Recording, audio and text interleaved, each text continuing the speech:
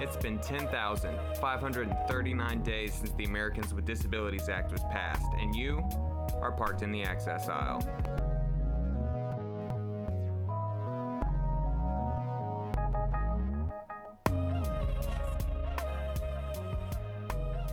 Good morning and welcome to the access aisle. My first name is Boris and my last name is hard to say. This month we're going to be talking about service animals, but before we get to the interview, I'd like to set the scene a little bit with a quick history lesson. The month was June and the year was 1928. The world was in recovery from the end of the First World War and still 90 years away from the release of Drake's fifth studio album. Nashville-born Morris Frank and his dog Buddy stood on West Street in New York City, surrounded by wide-eyed reporters with all eyes fixed on them. They watched in awe as Morris and Buddy stepped into the roadway and made it all the way across the street with not a single misstep, setting the news world on fire with the story of the 20-year-old blind man from Tennessee who regained his independence with the service of a dog. Morris and Buddy would go on to be the founders of the first and now oldest guide dog school in the United States, the Seeing Eye. Now with that out of the way, let's introduce our guest today. Hey there, my name's Emily Beasley. I am the Youth Leadership Coordinator here at Able, South Carolina, and my dog's name is Tucker. Good morning. My name is Dory Tempio. I'm the Director of Community Outreach and Consumer Rights for Able, South Carolina, and my service dog is Shaq. Okay. So, Emily, how did you decide or come to the decision that you needed Tucker? Yeah, so Tucker is an emotional support animal, which means he's not a service animal and the rights are a little bit different. But I needed more support at home than I did out in public. And so I decided to get Tucker when my depression got really bad and my anxiety got really bad. And so we looked around and went to a breeder who had several other dogs be used as service animals in ESAs, and so we went with her and I picked him up. I've had 4 service dogs total, and all 4 of my service dogs have come from accredited organizations under Assistance Dogs International. And I spent a lot of time doing research from when I lived in Maryland and then I moved to South Carolina. It was essential to me that if I was going to get a service dog, I wanted to make sure it was a viable service dog from an organization that had experience working with service animals. And for me, I started to notice that doing the typical everyday things like getting dressed, putting my coat on, trying to pick things up from the floor, trying to transfer from my wheelchair to other surfaces like chairs, bathrooms, etc. And really thinking about where I was expending energy. I was expending energy. It would take me 2 hours. I would go to work 2 hours early to take off my coat. And that was not energy I needed to expend. If you know me, I'm a very active person. I like to be in the community. I like to work. I like to volunteer. And in order to do that, I knew I needed something that would provide me assistance to do that. But I wanted it to be in such a way that I wasn't having to be reliant on people, but still in a way that demonstrated to others that all of us can use different accommodations to achieve the goals that we want to. Okay. And Emily, how is that similar or different to what you went through? Yeah, so it's a little different. So with emotional support animals, they do not have to be professionally trained. They don't have the same public access rights though as service animals. So like I said, I can't take Tucker into public with me, but I did do a lot of research and I did get him trained partially before, he started acting as my emotional support animal. Yeah. Okay. Do you feel like it's kind of safe to say that people look at emotional support animals in a more negative light than conventional quote-unquote service animals? Oh yeah, most definitely. I think it has to do with people faking their emotional support animals and using the law to get the pet fee waived or to fly with their animal or things like that. Whereas I know, like for me, if I were to try to fly with Tucker, that would honestly probably be more stressful than helpful for me. So I would never even think about taking Tucker on a plane with me. The only part of the law really that I take use of is he's allowed to live with me and I don't have to pay a pet fee, because he's not technically a pet. He is an emotional support animal. And that's under the Fair Housing Act, right? Yes. Okay.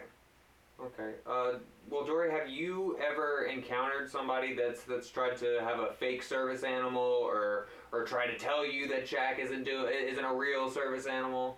I have on several occasions. I can give a couple of examples. One, I was at our local home improvement store and I was shopping, and all of a sudden I was in the line paying for my goods and I hear barking. And the manager comes running out and he's like, "Why is your dog barking?" And everyone else in the line said, "It isn't her dog, it's the lady with the dog in her purse." And when the manager said to her, "So, is your dog a service animal?" she kind of chuckled and said, "Yes, he is." And then she looked at me to see if I was going to refute her answer, which under law I cannot, because technically if they ask you that question and you decide to respond that way, that is your choice. The only other thing they could have done in that situation was to ask her what task the service animal performed for her.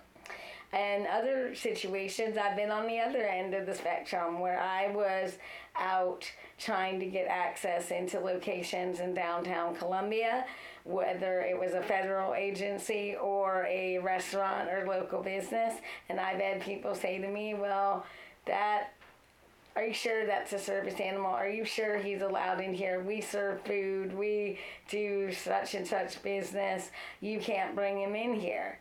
And I think what people don't know are all the dynamics of service animals and emotional support animals. And when you don't understand all of that, that can produce a lot of confusion. Yeah. I don't think just confusion for the public. I think it produces a lot of confusion for individuals with disabilities who don't know which law fits which type of service animal and what situation. And so there are really genuinely a lot of times people don't know that they're misrepresenting their service animal. An example, some people refer to their service animals as therapy dogs because they feel they give them some therapeutic elements of emotional support or physical assistance, like they have physical therapy. Yeah. And I've had people with legitimate service animals just refer to their animals as in the wrong way, and they've been denied access too. And the laws are so intricate now that unless you really know your rights, it can be complex. And so I like to look at it from the perspective that hopefully with more education, we get better with that. Hopefully, maybe down the line, we have some more guidelines for how to oversee service animals and emotional support animals. But you could even go state to state. And even with the ADA, some states have different regulations as well. So I can see for the typical person, that would be very confusing, whether you're a professional or a person utilizing these animals. And something that we've seen start to happen a lot in the past couple of years is that more and more states are adding additional legislation to crack down on the concept of people faking service animals. What do you think of that as a pandemic? Do you think that there's too many people abusing service animals? Do you think that the number of people that are faking it is outweighing the number of people that actually have or need support animals? I see, number one, I have concern why we have a federal piece of legislation and most of the time it isn't implemented. If it was implemented in the way it was intended, speaking of the Americans with Disabilities Act, we wouldn't have some of these concerns, but people aren't implementing it and utilizing it correctly, those in enforcement jobs. The second part of this is legislation sounds great on paper. The difficulty with legislation is individuals are just that. People with different needs, people with different abilities, people with different ways of communicating. And as I said earlier, sometimes people use the wrong wording to talk about their animal. Sometimes people in stressful situations can't communicate that it is indeed an animal and what it does for you, a service animal or emotional support animal, and what it does for you. And the problem with that then becomes that you, as the owner who may have a legitimate service or emotional support animal, can explain what that dog does for you, not because you don't want to, but because the way your disability impacts you. And therefore, in some states, you're being charged with a misdemeanor crime, which entails money. It entails a misdemeanor crime being put attached to your name, and you will take years and years and years and money to get that off your record. So it's even more barriers on top of a person who was already experiencing barriers in that. Exactly. So I think and they're already recognizing in Georgia, Colorado, and a couple of other states where it's ended up hurting the individuals it was intended to help. So really thinking about that, thinking of all aspects before we just institute a law that may not actually benefit those it was intended to serve. So I notice, I want to speak to the elephant in the room, and by that I mean dogs. So we're talking a lot about service animals, but both of the examples that we've got here are both dogs. We really don't see service animals for physical or visual disabilities outside of dogs and mini horses, due to an interesting asterisk in that law. But on the emotional support animal spectrum, you see a lot more diversity in that, which I think kind of lends to that public perception of maybe, oh, well, what is a chicken gonna do for you that a dog doesn't do? Emily, do you have any thoughts on that? Yeah, so when I was looking at emotional support animals and deciding which kind I should get, I really went with dogs just because, they're man's best friend and everyone loves dogs. And, that seemed like the best fit for me. But all animals can provide support. I do think that different animals may be taken less seriously, but not because they're not providing that emotional support, but that people just don't understand how that support could be provided. So it sounds like it's a lot of just public perception being warped. What are some things that we can do to help educate the public or show the importance and the legitimacy of emotional support animals? I think people being more open about them. I think because of public perception of people with emotional support animals and people that think that we are faking it or just using it to fly for free, have their animal fly for free, or not have to pay a housing fee. I think that people misunderstand, but if more people were open about their animals in general and how they do actually help them, then I think that other people might start to see that it doesn't just have to be dogs. Does Tucker have any specific skills or actions that he takes when you're feeling particular anxiety or any kind of symptoms that he can pick up on? Yeah, so Tucker's been trained in a couple of different ways. One way is that he alerts me to my anxiety, either by coming over and nudging me or jumping up on my leg if I'm standing. And then, because he's pretty small, he's all of 20 pounds. Then the other task that he's been trained to do is called pressure, and so that's when he comes over, and if I'm sitting, he'll lay on my lap, and if I'm laying down, he'll lay on my stomach or my chest. And both of those, he knows how to do it on command, but he'll also do it if he picks up on me becoming particularly anxious, or if I'm crying, or if I'm just super depressed. He's really good at picking up on those kind of things. And then of course he does just provide general emotional support in that I'm really happy when I'm around him, and he brings me a lot of joy. So in a real sense, there are certain tasks that he's been trained to do that directly benefit your disability, right?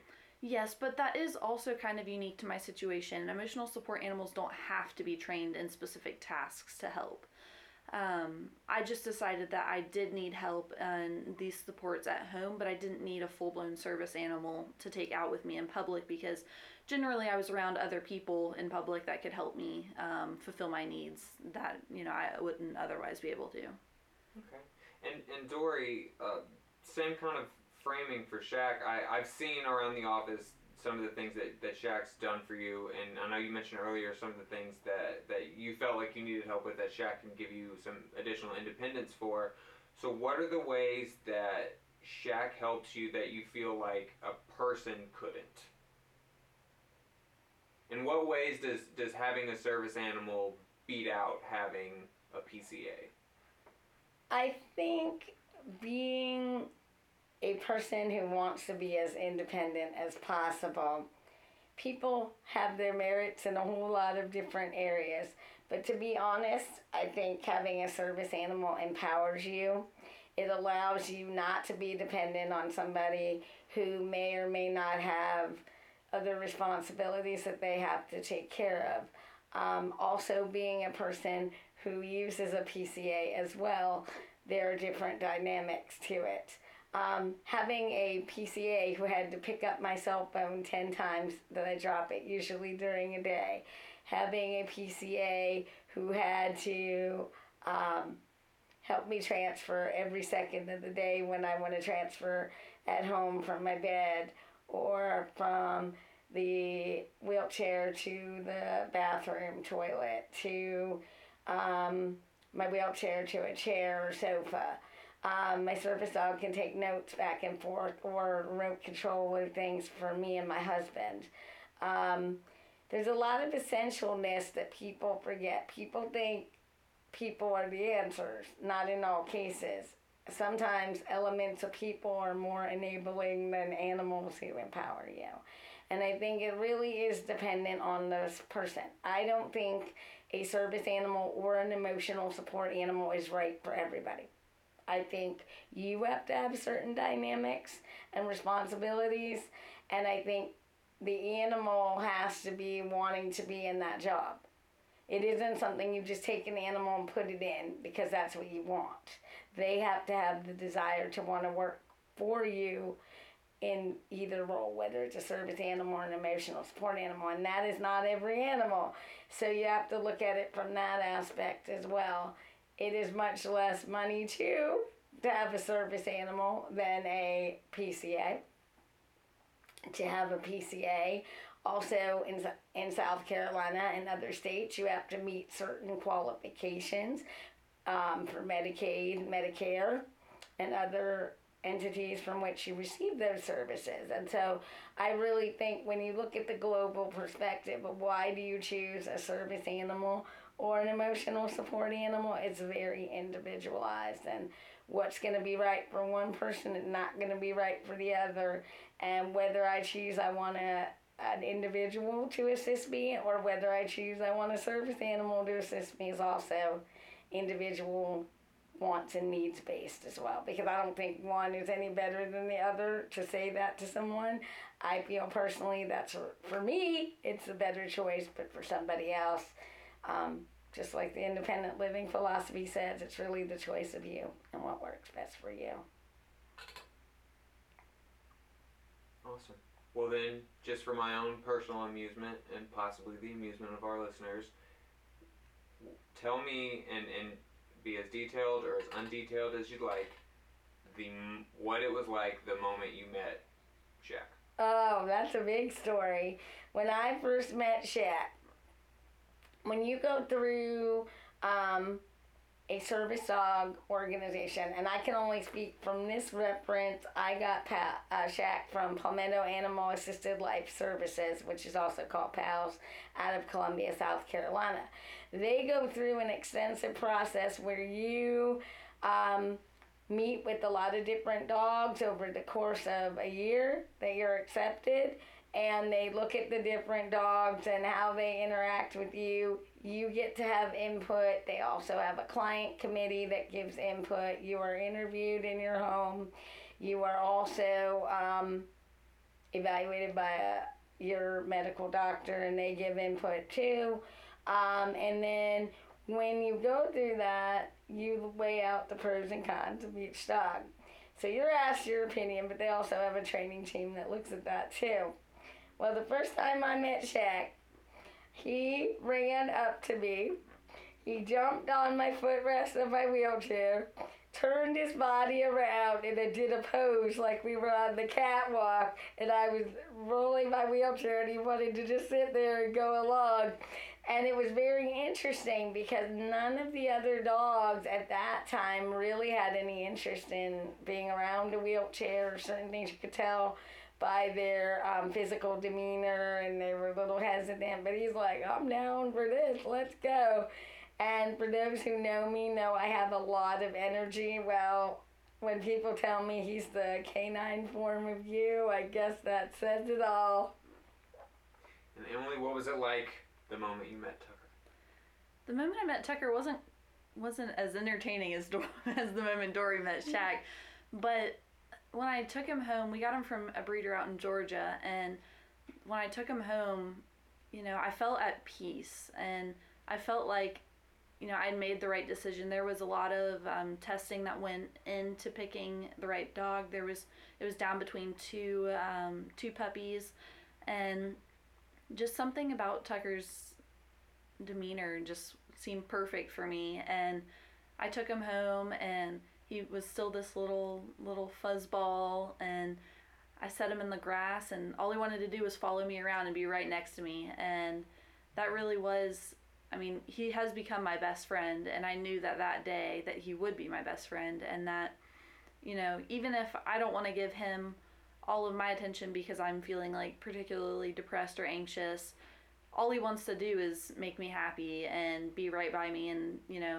I don't have to be giving him direct attention, and he's still just chilling right by me, and, he has my back. So, yeah, I'd say peaceful describes, the moment I met him. That's awesome. I'd struggle to think of what more you could want from an animal.